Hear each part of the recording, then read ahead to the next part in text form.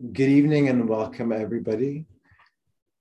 My name is Omar Khalif, and I am the curator of this year's 154 Forum entitled Continental Drift. The theme of the forum really is about trying to encapsulate what it means to think through the shifting of ideas across such an incredibly vast expanse, thinking about the resonances and the dissonances across time and how those various facets and ideas emerge to create some of the most incredible visual culture that we see today.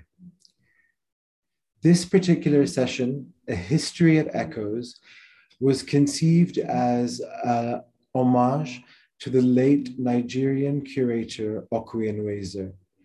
It is a talk that was very specifically rooted in thinking about the concept of legacy in a broad sense, in an artistic sense, to think about not only exhibition histories that curators produce, but also the attitudes and ideas that emerge and stem from those exhibitions, the communities and friendships that they build. I'm honored that this evening we have an illustrious panel of individuals who will be speaking. First, I'm going to introduce Godfried Donker, who's joining us from Ghana this evening. Godfried is a British Ghanaian artist who works in myriad forms with a particular interest in exploring the connections between African and British histories. To say histories of colonialism would be far too reductive, but rather histories of power, balance, and image making might be one way to think of it.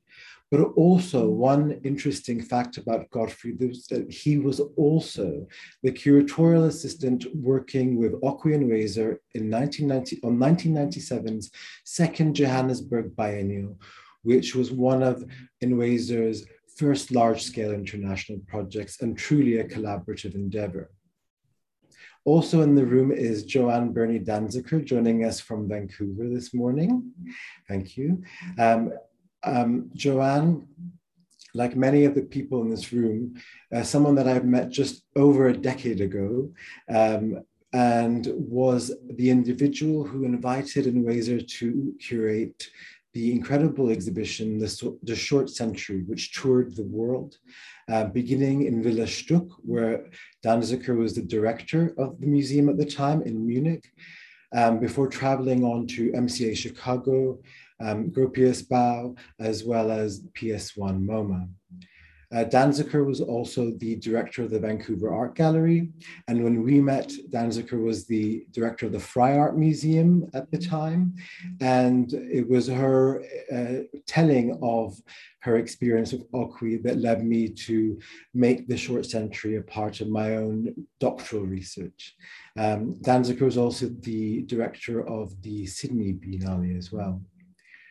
And of course, we have with us the incredible artistic duo, Joanna Hajitoma and Khalil Juraij, who I think we've also known and been working together for about the same time, and who also have a connection to Munich, in a sense, which I'm sure will come across in this panel.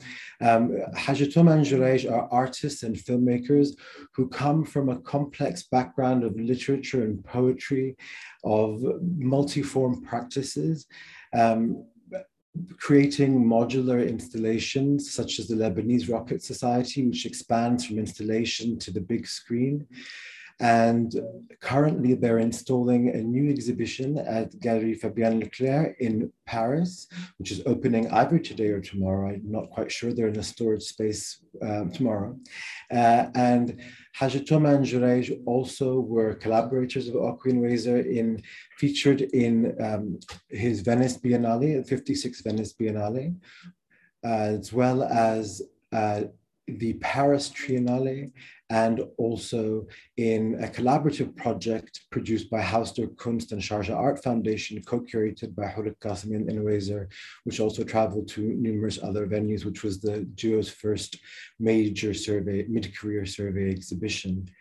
And not to mention, of course, the release of the recent feature film Memory Box, which will be in a theater near you soon. And last but certainly not least, of course, our leading this evening's panel is Hur El-Qasimi. Hur El-Qasimi is an artist, a curator, a pianist, a multilinguist, an incredible arts leader and visionary who is the director and president of the Sharjah Art Foundation, as well as president of the Africa Institute in Sharjah, chair of the board of advisors of the Sharjah College of Fine Arts and Design, among numerous other appointments, including being president of the International Biennial Association, and too many more things for me to list.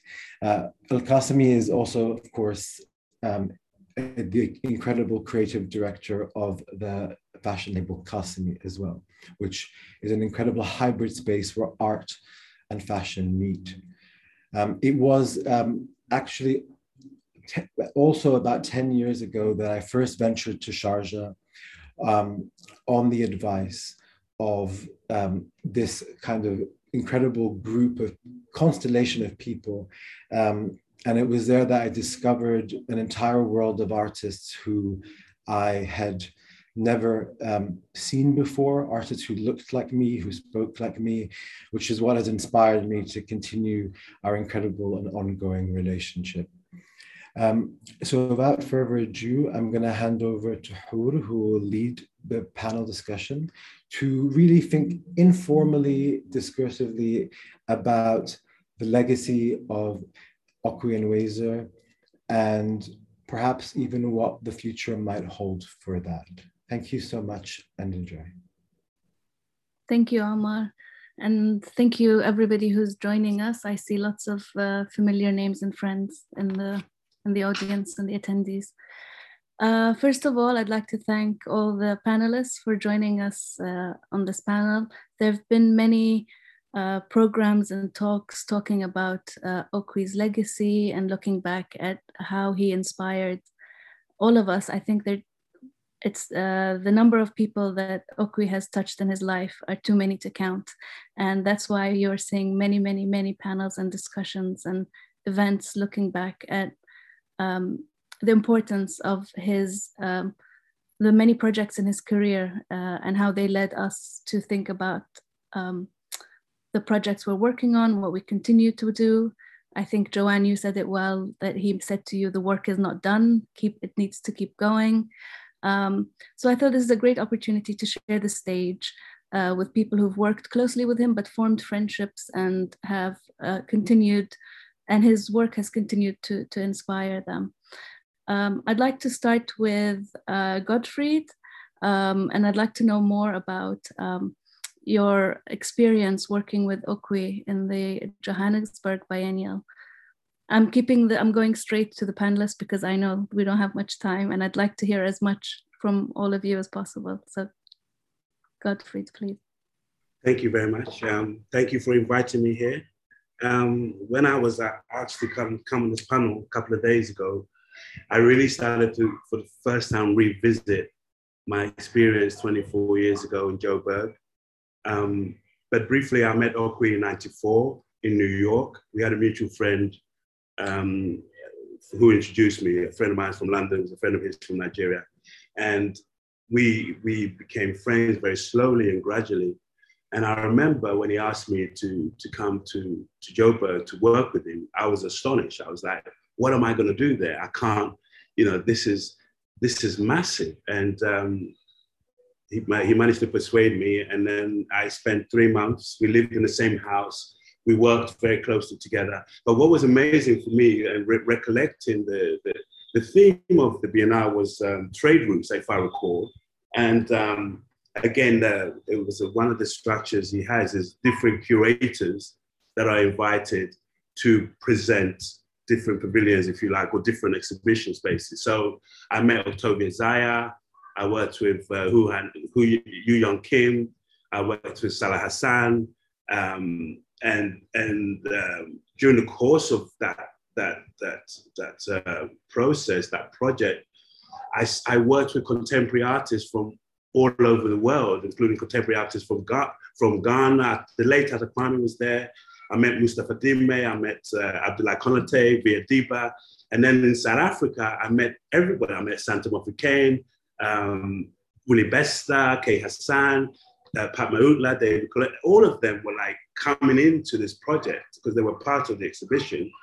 And I found we were having to deal with what they needed. Los Carpinteros from Cuba, Pepe Osorio, Tani Bagheera. You know, there were names that like, it was incredible, I was saying earlier, to have this cascade of artists coming into South Africa and seeing the response of South Africans, both artists and audience. But for me, I was living it at the time. So I was working as an artist, but I also did a bit of curating, and Okwi knew about that. I also traveled in the Caribbean, and he also knew about that because of his magazine, NKA. We were constantly, he was always calling me up for send me something to put in NKA, send me something to put in NKA. So I would just pass things on to him. And sometimes they would appear in the publication. So when I arrived in South Africa, we were literally, I was his driver, his bodyguard, his confidant, dinner partner. And then we work all day, we go for these grand dinners, as you know, Okwi loves to have, you know, and then, full of laughter, as you say. There's obviously the work is anxiety ridden and all kinds of emotions. But at the end of the day, I used to remember fondly that at the end of the day, we'll have a massive dinner somewhere, some massive restaurant. Even when the kitchen was closed, we'll get them open and we'll continue till 2 in the morning. And then we'll be discussing what we're doing the next day. And then we'll be back at work at 8 o'clock. And this went on relentlessly. And I think it was for me very formative part of my career. I realized that being an artist as well, I realized what it took to present your work on a world stage and what effort you had to go through to get things right. The projectors had to get it right. I mean, one stage, we had to order monitors for I remember Stan Douglas's put one of his pieces on, and they ordered TV sets, but there's a difference between a TV set and a monitor. So they didn't know that in South Africa. So we had to return all of these. So all of this kind of these problems or situations that arose really taught me a lot as an artist in terms of my own practice, in terms of what to expect when I'm in a project, how to react or work with a curator. I mean, Okwi works very intimately with his artists. Sometimes, you know, we sometimes very too close, I think, and then sometimes not close enough. So there was a lot of artists saying, "Oh, you're not giving me enough attention. I'm not getting enough reaction," and all this kind of. But for me, what was important was after the second Johannesburg Biennale, they didn't do another one. It was not possible to duplicate that, or because the person that put it together wasn't there, obviously. There hasn't been another one since. And subsequently, what was also interesting that his projects around the world has been kind of taken that as a template and made it much more colorful, if you like. But yeah, no, so that for me, and as a result of me being there, meeting all these, I met Remy Sanya, who was the Biennale of Dakar. And then in '98, I was invited to Dakar, and that was my first international show. And Okwi was there with me then as well. So we went through that process. And then he showed me in Venice in 2001 when he did the African Forum for the first time. So we went through personal as well as professional kind of connections. Yeah, like you mentioned, the Johannesburg Biennial is a key moment in exhibition history that everybody seems to be looking back on as well, which the Short Centuries an equally iconic exhibition, and we'll talk to Joanne about that as well pretty soon. But when you talk about artists, Okwi working really closely with artists and how he influenced their career, I really wanted to also pass on the mic to Joanna and Khalil, because I think Okwi worked very closely with you on your lecture performance, your project in the Venice Biennial as part of the stage. So I think we'd like to hear a little bit more about your working experience and how, of course, the exhibition we did together, Two Suns and a Sunset, but more specifically the lecture performance series. First, thank you for inviting us to this panel. I think we are both very happy to be able to talk with you and to talk about Okwi, because we miss him. And so it's good to talk about him with friends and people that worked with him. And also because maybe especially Hur and Omar, you are people that makes connection like Okwi used to do with territories that are like the African and Arab worlds in a very different way. You make the way, for example, Okwi used to work was not about nationalities, it was more about geographies as system of resistance, as constellations that could talk to each other. So we were always very surprised the way he used to curate those shows. Articulating, editing, and sometimes mixing. And so this was really because I think that it's here where there is those echoes that you were talking about. We can talk about the first time we met really, because we knew Okwi, of course, from many places. We would see each other, but we started to. Our first real encounter was in New York, in MoMA. We had a retrospective of our films curated by Rasha Satya and Ute Jensen. And at the end, we did a performance called Aida Save Me. And it's an extraordinary story with unbelievable yet true, with a lot of things happening, with an image of a man called Antoine that we used in a film, Perfect Day, and many things. A lot of turning points, an image of a fiction become a document, and suddenly Okwi was here, just listening to this performance, and a woman stand and said that I'm Antoine's cousin. And so it was really astonishing in New York, in MoMA, to have Antoine, who's Lebanese, having his cousin here. And so it's this serendipity, we heard Okwi laughing, with his laugh. And then it started a real friendship and a real collaboration together, because he could also accept his part of mystery that happens sometimes, those things that are unexpected that happen. This kind of encounters where we don't know exactly what's happening. So he decided to program Aida Save Me in different places when he curated meeting points. It was a kind of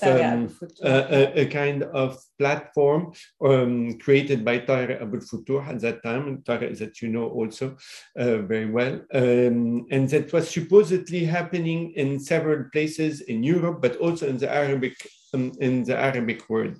And it happened at the time where the Arabic Spring started to blow everywhere and disturb completely his program, let's say, that his curating, and he was so challenged by the fact that he has to find the right proposal to the situation that it was evolving every day. Like, shall we go to Syria? Shall we go to Jordan? Shall we go to Egypt? Despite what was happening, according to with who are inviting. And I think that what really made us really close to each other, it was like Khalil and me, we like this idea of not controlling everything. Like, of course, like what is called sometimes the middle voice. It's not an active voice, it's not a passive voice. It's a voice where you understand that you act and you are acted in the same time. So this is a reference to something. Bruno Latour, Isabelle Senghers talks about this middle voice, and we had this with Okwi many times. Like he would come with us to many adventures. So one of them, it was because he really liked the lecture performance. He thought that lecture performance, as we made them in Lebanon, was a different contribution to the art world. And we talked a lot about this, especially with Rabih Amroui and Walid Raad, who did a lot of those lecture performance that we started doing in Lebanon because there was not really critical, about production. So we started working to link our work to the situation, not our artwork. So he came one day and he asked us to, he saw another kind of performance that we did called Latent Images.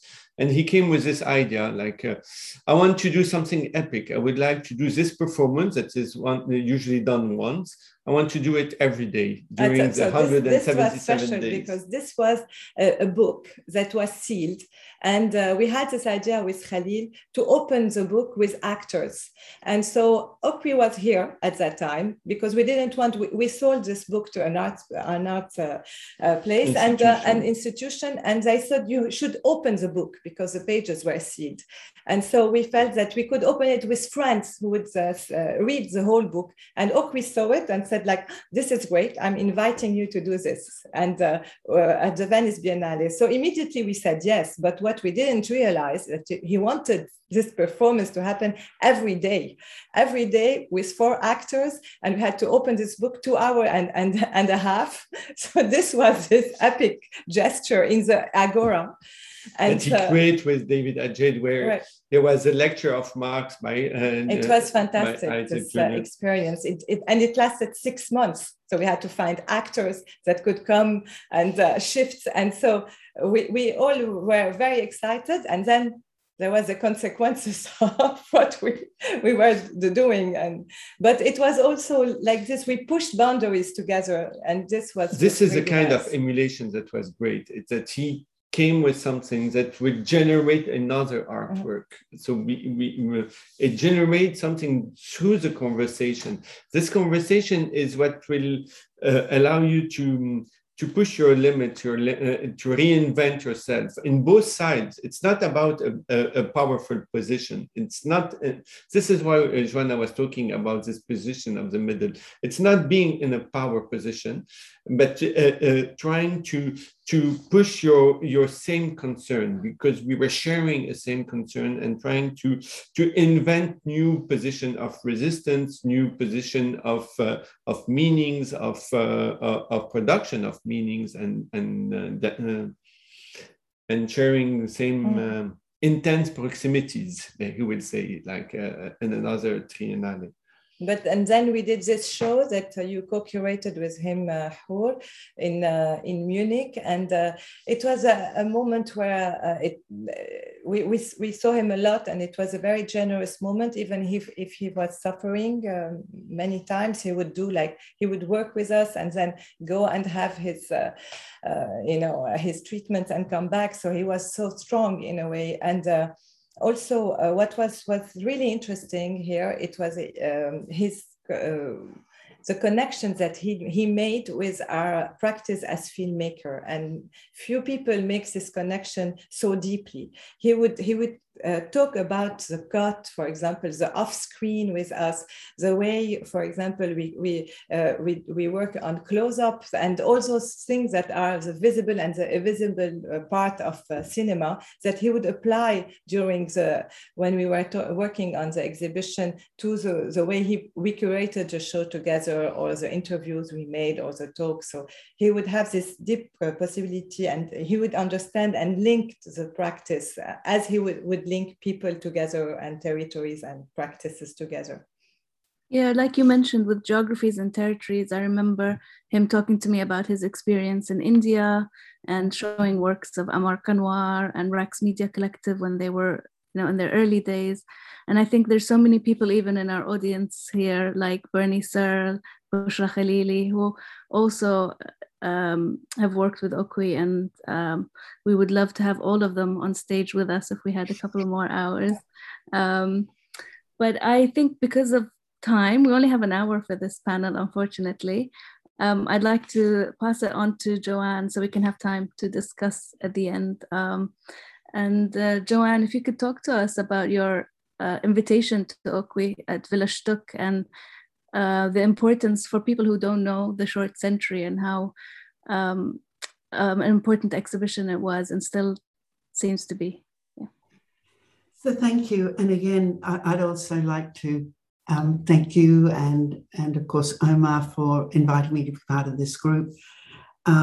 Speaking about Okwi is so special and hard, I think, for everybody who's here today, because we've each had the great fortune of having spent time with him and worked very closely with him. My collaboration and friendship with Okwi began through Ken Lum, through an artist who was based in Vancouver at the time. And Ken had just come back from Dakar, from Senegal, from Dakar 3, where he had met Okwi. And Ken phoned me up and said, you know, we have to have a chat. There's something that you have to do. And he said, I've met the most amazing person. He has a project which has to be done. And Ken and I had planned to have an exhibition of his work or an exhibition spot where I had also offered to him that he could curate a show or he could do whatever he wanted with that time. But it was essentially his slot, and it was going to be after the renovation of the Villa Stuck. And he said, I want you to either postpone it, and if you have to cancel it, because this is the most important project of our time, and you have to do it. And I said, well, what is it? And he said, I'm not going to tell you, because there's only one person who can describe it to you, and that is Okwi.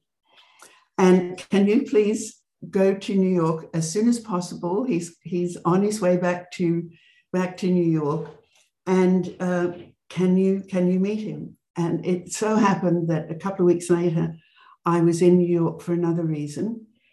And so I said, okay, before I go to the airport, Okwi can come to my very unfashionable hotel and to my extremely unfashionable cafe that was in the hotel. And let's have a meeting and talk about it. So I come in, and you know how Okwi always looks wonderful. So in this cafe, and you know, hearing Godfrey talk about the meals and the pleasures of eating with Okwi. So here we were, and I don't know what he thought of it or what he thought of the Museum Villa Stuck, that its director was living in such modest circumstances. But he came in. And he sat down, and I said, you know, I've been told that you have a very important project, and Ken is willing to give up his exhibition slot so that we could do it, but what is it? And for the next hour, he told me about the short century. And what I didn't really, you know, he told me he'd been working on it for more than a decade and a half, but in just going back and rereading documents and letters and things like this, I discovered that the short century was, he started thinking about it in 1982 when he arrived in New York. And he originally planned it as a book on what he felt was the single most important event of the 20th century, which was decolonization. But by the 90s, and he's been thinking all these years about how this book could be constructed. By the early 1990s, he had suddenly realized, he said around 91, which is the time that he was also conceiving of founding NCAR, that it came together that he felt that this project was not a book, but it had to be visual. And that the visual alone was also not going to be adequate to address the topics that he thought were essential. And he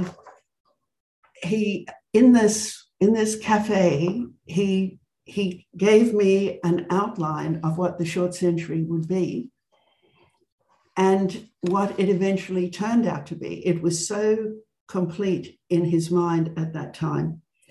So he said that it would document what it meant to be modern, African, and free. And he said it would also document a multifaceted modernism and counter-modernism that emerged in Africa out of the ruins of colonialism. And he also wanted to document the enormous impact that the independence and liberation movements on the African continent had had between 1945 and 1994, what he referred to as the bookends of a period of enormous transformation in art, photography, film, architecture, graphic design, theatre, literature, music, and ceremonial fabric, ceremonial textiles. And he said that the project, the whole project, which was going to have 4 components, would pose the question of what the place of Africa was in the writing of, and I'm quoting Okwe, new narratives and new conclusions particular to the proper understanding of the 20th century. And then he turns to me and he said, and it will have these 4 components which will both enrich one another, interact with one another, and expand upon one another, because no single aspect of it would adequately address these very important issues that he had identified. And the first was the archive. And that meant that the first year or so was going to be researching the archive, but not only researching it as if it was something static and finished, but the intent of the short century was that what was being done as part of preparing it was actually going to expand the archive. And the second component was an interdisciplinary exhibition, because he felt that it was essential that the short century move beyond a curatorial practice within the context of art, and it was going to be a curatorial practice about culture. And therefore, it had to be interdisciplinary and also speak to each aspect of it would speak to one another. He said there would be a reader. He didn't tell me it would be 500 pages long. And he also said there would be multiple platforms of discourse, events, films, etc. And that we would probably have to tour the exhibition as well, because he really did want to see it in New York, where he was living, and in other places as well. And when he was finished, I looked at him and I said, Okwe, you're absolutely right. This is the single most important project that has to be done, but you're talking to the wrong person. I said, I come from I'm working in a modest institution in a city with many museums that are much larger and much better endowed, financially endowed. And I had worked on enough projects, both as a curator and as a director, to know not exactly, I had no idea, but that it was going to cost a great deal of money, and we had limited resources. And I said to him, I'd love to do it, but we're the wrong institution and we can't. And at that point, I said, you should go to MoMA, or you should go to one of the larger European museums, and they have the resources to pull this off for you. And he said, yes, but he said, you're the person I want to work with. And we've only just met, But he said, you're the person I want to work with, and I want to work with this institution because you care. And our work is about care and about making possibilities. And I won't have the freedom to realize this project in a larger institution. And I wrote in my foreword 2 or 3 years later, when we finally realized this, that he had won over heart and mind. And I somehow, rather in an act of insanity, said yes, that I would take on this project, and our institution would, with its very tiny team and very limited resources.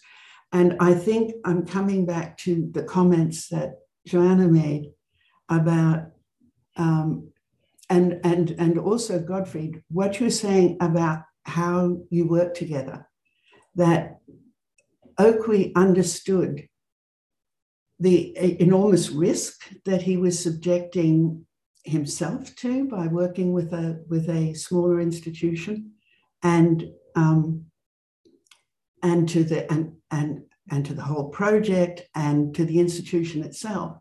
But he made a commitment to me on that day that we were in it together, and that the problems that we would face together, and that if it was an issue about funding, that he would do everything in his power to find sources to fund. And if it was about the impossibility of the production of works, he would find partners. And we basically decided on that day that the only way that it could be financed is if it traveled, and we could have people who wanted to join us. And so for the next 4 years, Oakwe and I were joined at the hip. And even though we were on different continents and a lot of the time, and of course, I wanted to give you a quote, if I can find it quickly. Maybe I can't, but he was describing what his situation was when he was being appointed. Here it is, I think I've got it. Being appointed the director of Documenta. And at this time, there was no sign that Documenta was going to happen. And he said, I was 35 at the time. I had limited track record, no major institution, patron, mentor behind me. And yet somehow that amazing jury, the Documenta jury that selected me, saw beyond those deficits and focused, I hoped, on the force of my ideas. And that was Oakwe. And yet, in a matter of only months later, about 6 months, 8 months later, he was appointed the director of Documenta. And he had, been thinking about it even today. He probably had an opportunity at that point to say, okay, Joanne, I'm going to solve all your problems. Let's skip doing the show at the Villa Stuck. I think I'll work with another institution that's bigger. And I would have probably said, I'm sad, but great idea, because this is going to be tough. But he didn't.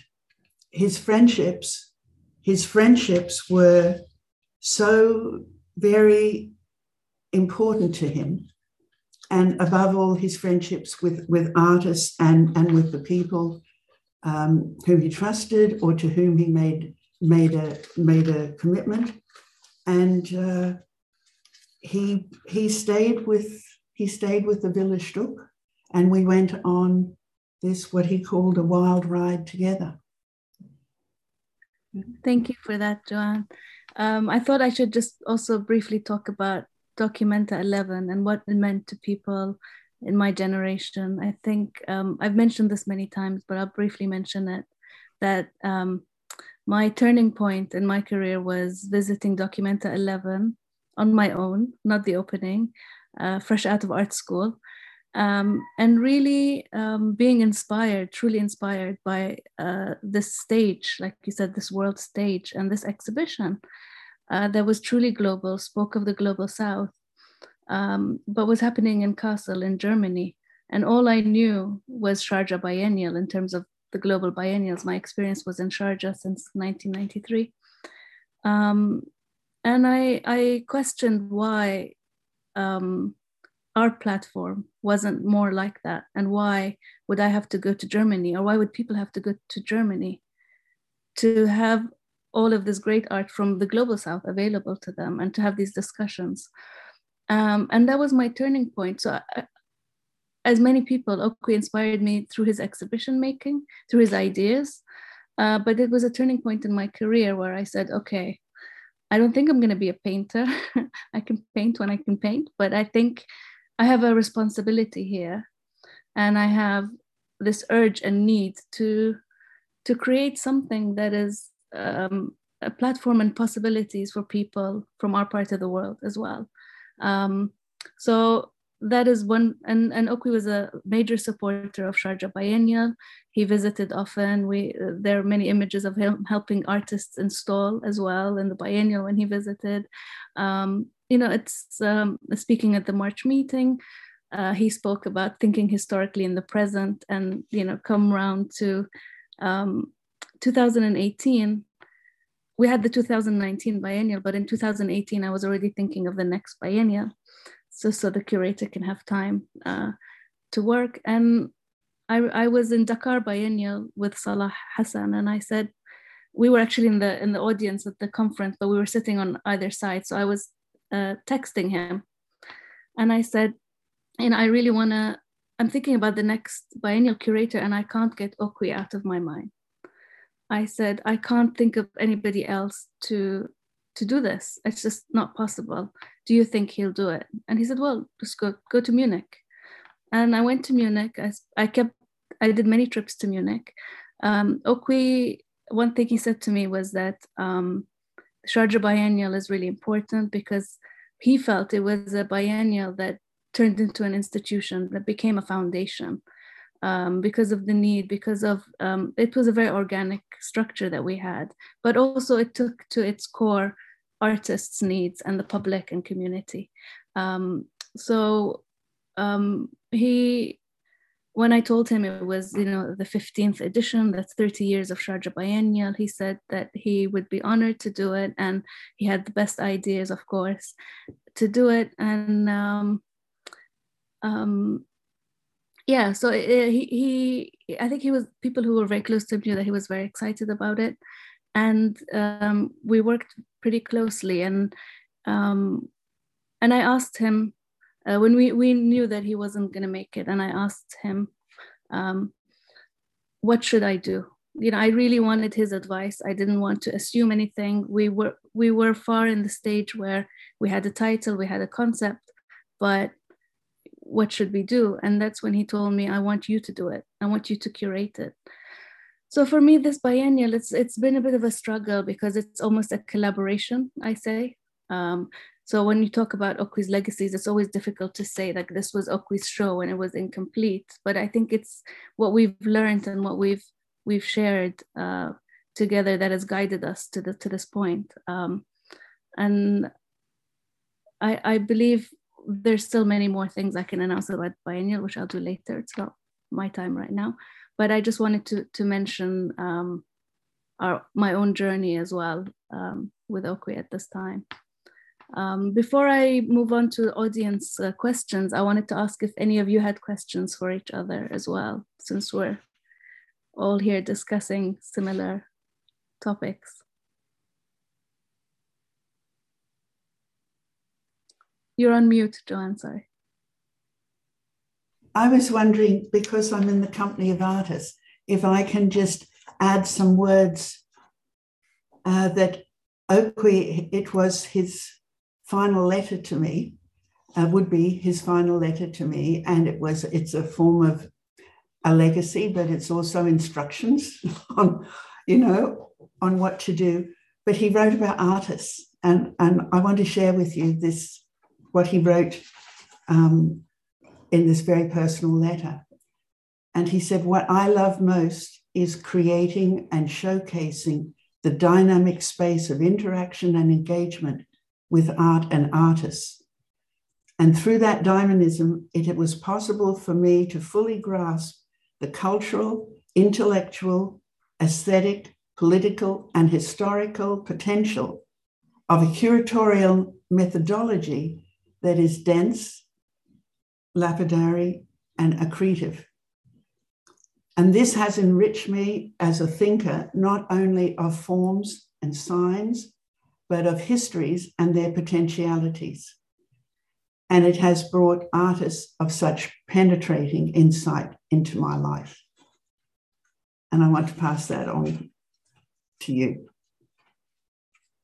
I'm sure he counts you among those many artists who have enriched his life.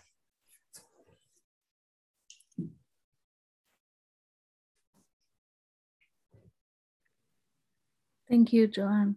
I think we have a question from Amina Zubair, but Amina, if you could type your, I don't know, can they ask questions live or do you have to type in the chat box, please?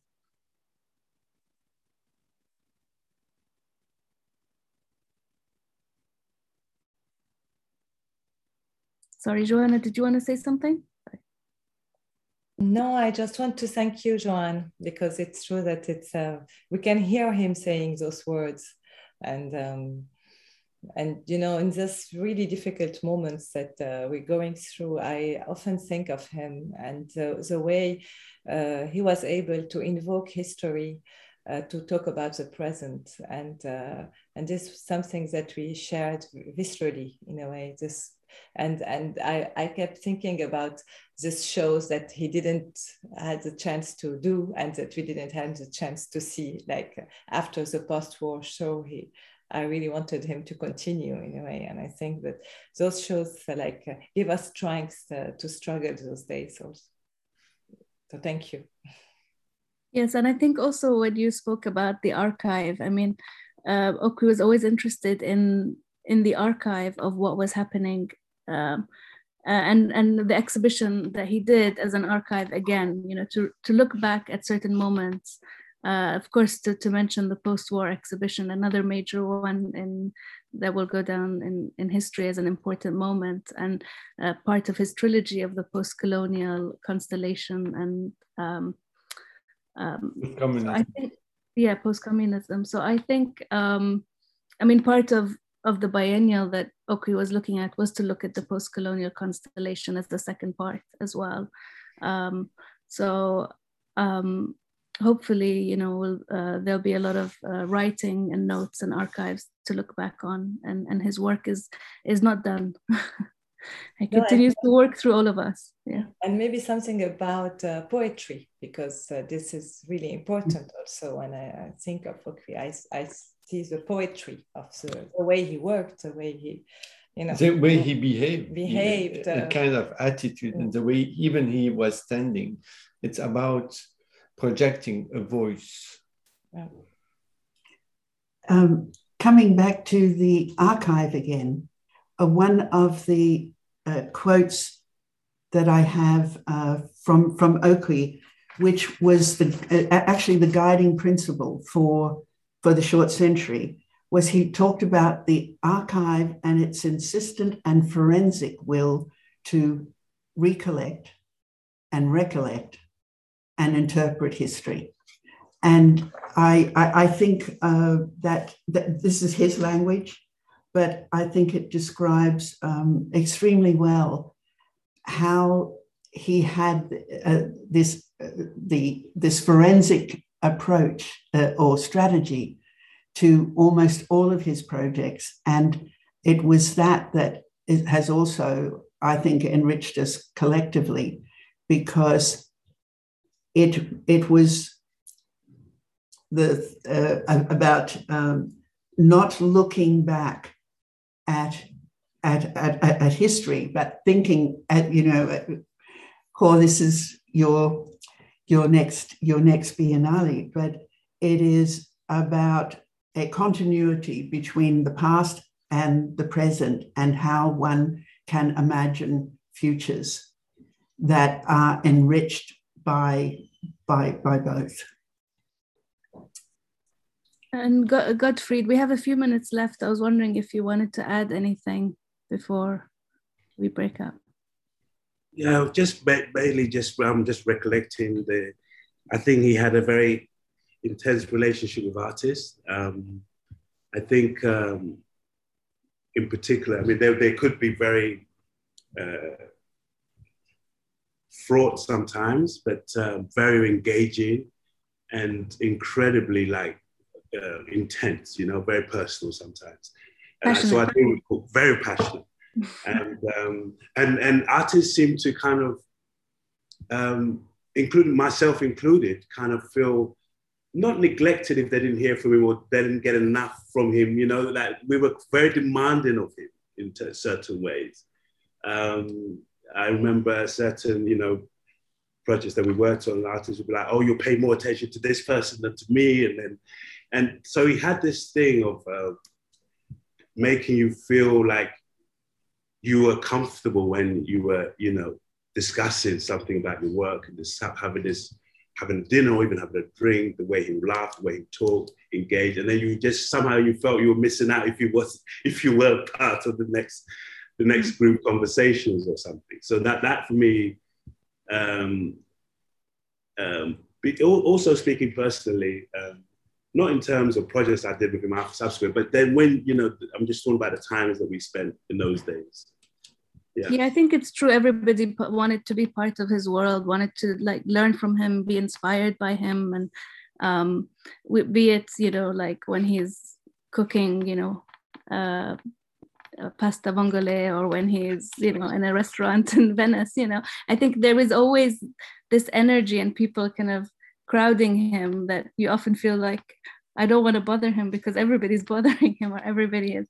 But he had that persona that everybody wanted to be close to him. And I think that talking about him and all of us reminiscing a little bit, like you said, Joanne, when we were talking the other day, the work is not done. It still continues to go, it still needs to continue. And I think that's what we're all here for, and to continue this conversation for future generations. I think we have a responsibility to not only keep his legacy alive, but also continue the work that he's doing from our geographies as well. Yeah, that's what I'm saying. Joanna, sorry. Maybe this is also what is interesting to continue doing this Biennale in Warsaw, that because like Joanne was saying, the relations that he had with archives is like it's not something about the past, it's reactivating it today, and to be able to look at to live the present and make a bridge to the future. So I think that reactivating in a way his legacy during this Biennale would continue this all those questioning, and so. For the first March meeting we did, he wanted to look at the history of Sharjah Biennial. He thought it was really important to look at the legacy of Sharjah Biennial. And our March meeting looked at the Sharjah Biennial as well as other biennials that happened around the same time in different parts of the world. He wanted a book to be ready for the next year, as well as an exhibition on the Sharjah Biennial archive. So that's something that we're working on at the moment, that we should have pretty soon, I hope. Of course, I postponed the biennial by 2 years just because of the pandemic. I thought we want to all do the work that we want to do. We don't want to compromise. Some artists were compromising because of the pandemic, lack of time, people losing people who are close to them due to COVID. Different countries are going through different things. Not everyone is privileged enough to be safe. So I thought it made a lot of sense to postpone the biennial and do it properly, because at the end of the day, it's a project we started with Okwi and we have to do it properly. So I hope that we can make him proud. We have invited lots of his friends and colleagues to also contribute and help in this process. So I hope that everybody marks the calendar for February 2023. We'll hopefully see you then.